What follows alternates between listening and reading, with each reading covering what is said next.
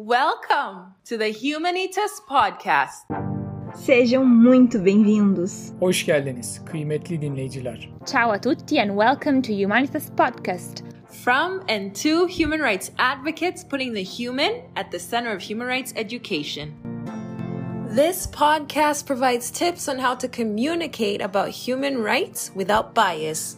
In today's episode, we're talking about the 10 keys to effectively communicating human rights from the European Union Fundamental Rights Agency. I am Monique. And I am Christine, and let's get right into it.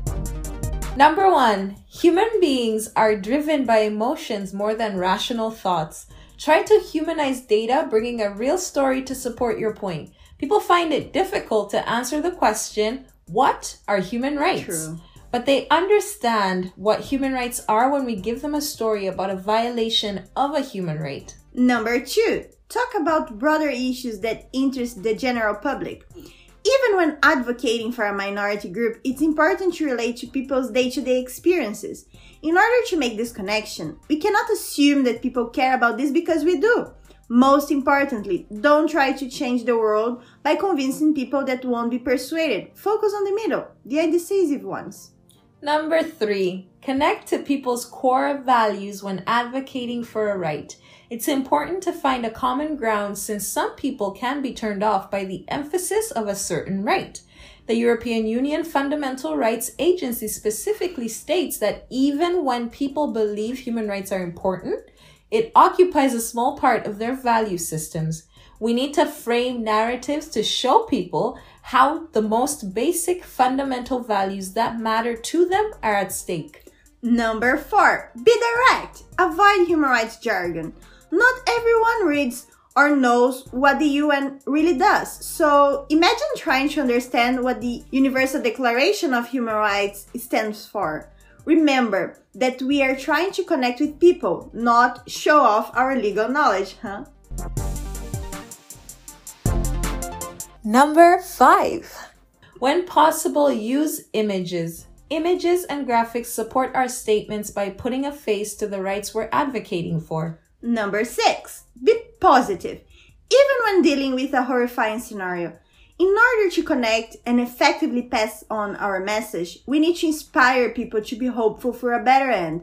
Like the Chinese proverb says, it's better to light one small candle than to curse the darkness. Number 7, give authority to your voice by utilizing experts to overcome people's distrust.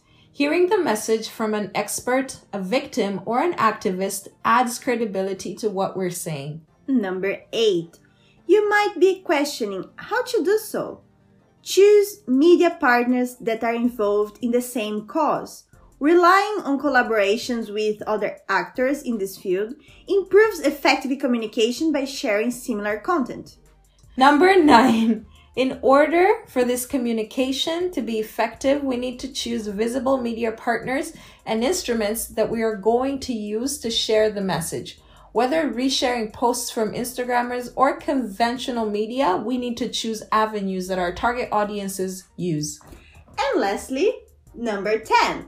Repetition is needed for effective communication, not only to allow us to receive feedback and improve our flaws, but also to make a solid statement about the human rights we are advocating for. In our next episode, we'll speak with the founder of an NGO who embodies these key points in her daily life. This 4-part series is presented by a diverse crew of master's degree students from the University of Padua in collaboration with the Human Rights Center, Antonio Papisca, and the student engagement team. Shout out to Slick Mason for creating our soundtrack. Thank you for listening, and we'll catch up next time. Ciao! Ciao!